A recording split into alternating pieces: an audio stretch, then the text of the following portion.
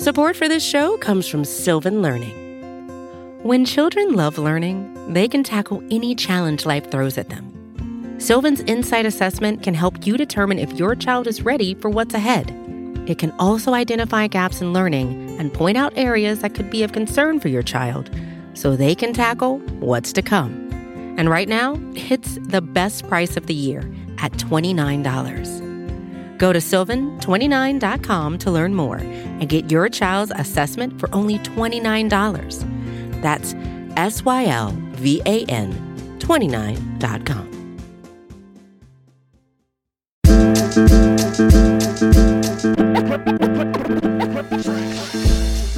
All right, Buffalo Bills fans, welcome to another episode of Breaking Buffalo Rumblings. Anthony Marino, happy to be here with you once again, talking everything Buffalo Bills. And here we are in the off-season news schedule for you here at BuffaloRumblings.com. As you'll see, kind of shuffling things up, just as some guys taking some much-deserved time off after a certainly busy season for the Buffalo Bills.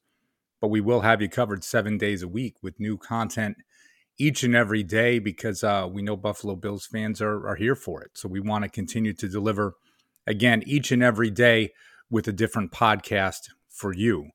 Now, on today's episode of Breaking Buffalo Rumblings, and I think you guys, if you followed along with me in the past, you know I kind of enjoy the offseason, right? And I say that in relation to the podcast. Of course, I prefer that the Bills be playing right now, that we're talking about games, that we're watching games. But really, there's so much content out there that breaks down the games and what's taking place, and that is great. So many great content creators that are out there. For me, I like to talk about free agency, and I like to talk about the draft, right? I like to take a look at those things and see how I can learn to kind of evaluate what this team is going to look like, how it's going to be put together, what Brandon Beane might be doing. And honestly, it's just a lot of fun, right? Last week, we had Joe Marino from the Draft Network on, host of Locked On Bills. You know, that's always one of my favorite people to talk with in the offseason about what's happening. Bruce Nolan does a great job with all of that. I love to chat with Bruce because he's always got a different perspective than I do on some things, and he's got an eye on some guys that maybe I'm not paying attention to. So it's that learning time of year, at least for me, and I really enjoy that. And I hope that if you're tuning into this podcast that you do too. Now, another resource that I go to a lot during the off season, and it's weird, it's just kind of fun. You might not enjoy this side of the work with the numbers, and you've heard Greg Thompsett from Cover One come on, and we've talked about it before. And I definitely need to get Greg back on the show to talk about free agency and the salary cap. But I love to go to SpotTrack.com. It's a great website that breaks down the contracts and has information on every team across the NFL, really every team across pro sports. But for me, I utilize it for the NFL to look at the salary cap, to look at what guys' contracts have been, and to get an idea what can happen in free agency. And of course, right, in last week's podcast, we talked about who are the Buffalo Bills that are going to be a free agent. And one guy that I guess I kind of looked past, right? I was saying, well, the Bills aren't going to have any of those big name free agents or big contracts that are out there. And then Mike Giannitti, who's the founder of Spot Track, was on with Howard and Jeremy on the WGR morning show the other day and talking about free agency for the Buffalo Bills. And Mike is very tuned in with the Buffalo Bills. He's from Buffalo. He lives in Buffalo. This is a team that he's, near and dear to his heart. And again, being in the market, he's often in tune with everything that is happening. And a free agent that I was looking past of thinking would not get big money, and I hadn't really done a lot of research yet, is Levi Wallace. And, I was thinking, okay, Levi, maybe coming off this $1.75 million contract, number 2 cornerback in the league, maybe he's going to get something in the neighborhood of 3 years, $16-17 million, or a 4-year, $23 million contract, right? Thinking somewhere in that $5 to $6 million average per season. We all know the guaranteed money is really the more important part of this. But then when Giannitti was on with Howard and Jeremy, he was talking about Levi Wallace commanding somewhere in the neighborhood of $10 million per year. with his contract. And I kind of stopped because then I'm thinking to myself, man, I have certainly taken this for granted a little bit, right?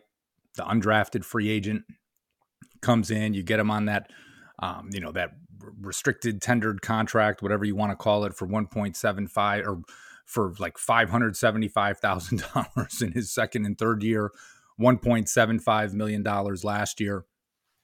And now you look at it and it's like, okay, again, he's got a new agent. He's going to hit free agency. And I don't know why. I just had that $5 to $6 million number in my head. And then Giannetti says around 10 million. And I'm in the car and I just stop and I'm thinking to myself, like, good gosh, he's right. Right? I mean, when you think about a starting cornerback, a guy that was serving as the Bills' number one cornerback for the last, 2 months of the season, right? Think from when Tre'Davious White went down on Thanksgiving night through the remainder of the season, through the playoffs. And you can argue that, you can say, well, he's not a number one. He's not a cover corner. You can't put him.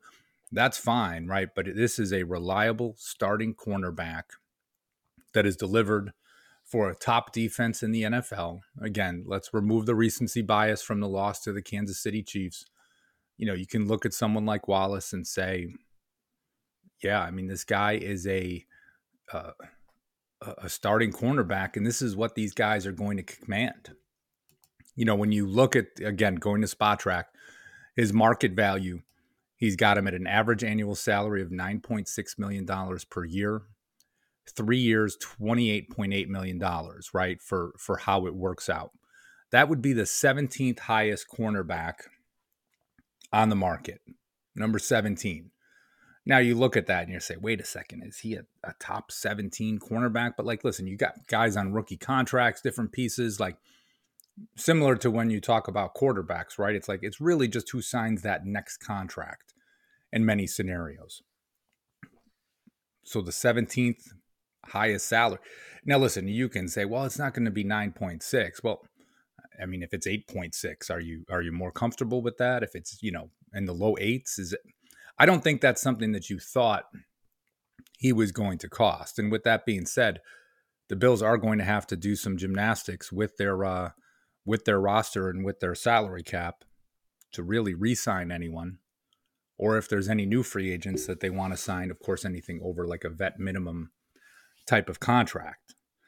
Other contracts and players that they kind of associate it with. Ronald Darby, a 3-year deal for $30 million. Of course, a former Buffalo Bill, 27 years old when he signed that contract.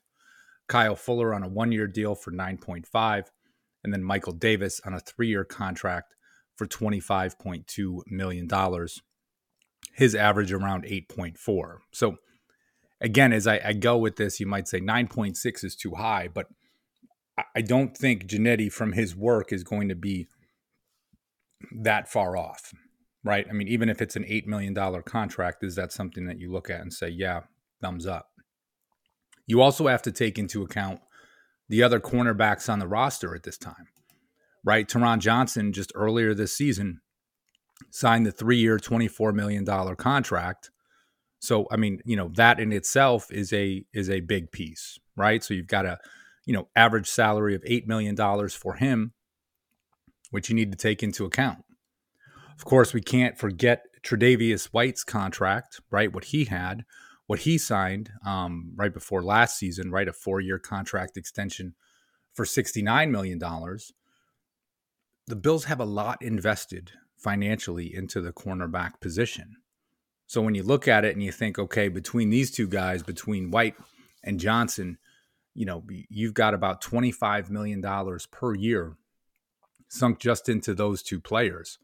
That doesn't even take into account, what you have invested in the defensive backfield at safety with Micah Hyde and Jordan Poyer. I guess I looked at it and said, hey, Levi Wallace is going to re-sign with the Bills. that's the one guy that they will figure out.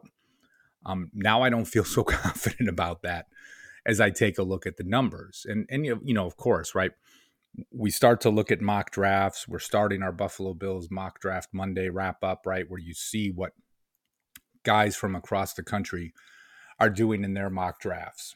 and the first one will come out this week. Cornerback is going to be a popular pick for the Bills at number 25. I think it has to be, right? For what they have in free agency, for what Levi Wallace will probably command, you can't assume that this is a guy that's coming back. So as I go through with draft prep, I'm going to end up spending more time looking at cornerbacks than I probably thought I was going to about 2 weeks ago, before I heard that interview with Giannitti, at least. And that goes back to Bruce Nolan, right, who has been pounding the table for years for the Bills to draft a cornerback high. Now you might be saying, well, hey, what about Dane Jackson? Here's a guy that filled in admirably for the Bills, since Tre'Davious White went down with the injury. I get it. I totally get that. But I don't think you're going into this season of just saying like, yeah, we've got Tre'Davious White who's injured, right? And we hope is going to be back maybe August, right? But what is that going to look like? How much time is it going to take him to get ready for the start of the regular season? You don't just come in and be like, yeah, okay, I'm cleared. Like, put me in game action. So you've got that. If Wallace is gone, Dane Jackson could certainly be a starter opposite of Tre'Davious White. But this is a guy that was a 7th round pick, just finished his 2nd season. You need more than that. You need more than that. So as you start to look at the draft, maybe it's not at pick 25, maybe it's a 2nd round pick, but there's got to be some sort of low cost investment made at the cornerback position this year. And I think when you talk about that, right, like, not that you're going in and similar to maybe what you would have said if you had like Wallace and White, right? You can look at things and say, okay, we can invest later picks on cornerback because we have these 2 starters in place. Dane Jackson could become a starter, but it's not a sure thing. And of course, with a pass-happy league, you're not just going to go into this season and just have those 2 guys as your outside cornerbacks on the roster. Again, talking about Tre'Davious White's, recovery, and he'll make a full recovery. That's not the question. Again, it's just, if you're going to miss your off-season activities, if you're going to miss most of training camp, if you're going to miss most of the preseason, right? You're not just rolling him out there week 1 and just being like, okay, this side is covered. You just can't. So it is, it's going to be interesting. And it's something I hadn't really spent a whole lot of time thinking about, of course, because the season was going on. But now you're here, and I heard that interview with Giannitti, and I just thought that would be a good topic because, I mentioned before, you start talking about the draft, you look at mock drafts, it's a lot of fun. I like to get myself more familiar with players out there and what the experts are saying, who they think we should be looking at as fans, so you have a good idea of, what the options are out there, right? Who really are those first round talents? But a lot of that is just familiarizing yourself with stuff until free agency comes about. Now, again, the Bills could let Levi Wallace go and can take a look at another free agent that is out there and maybe think to themselves, okay, we can get someone at a lower cost and see how that fits for us. We've certainly seen it in the past with guys like EJ Gaines, Kevin Johnson, Phillip Gaines was another one, right? That, they would look at these types of players and say to yourself, like, okay, is there someone that can, be a suitable fill-in?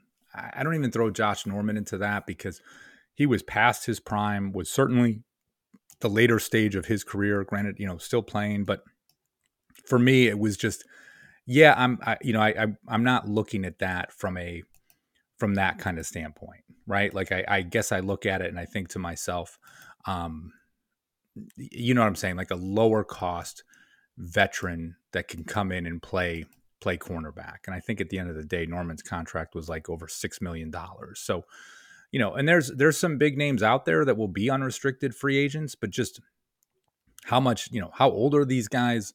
How much are they going to ask for? I mean, there's a lot out there that still needs to be determined. So I'm kind of rambling with it just a little bit, but as you go through, that kind of hit me in the face a little bit. And if maybe it's the first time you're hearing this, you can go to spottrack.com and check it out. Trust me, I did not make this up myself. So Anyway, I'm going to wrap things up for now. I'll be curious to get your thoughts on the Levi Wallace and kind of what he's going to command as an unrestricted free agent.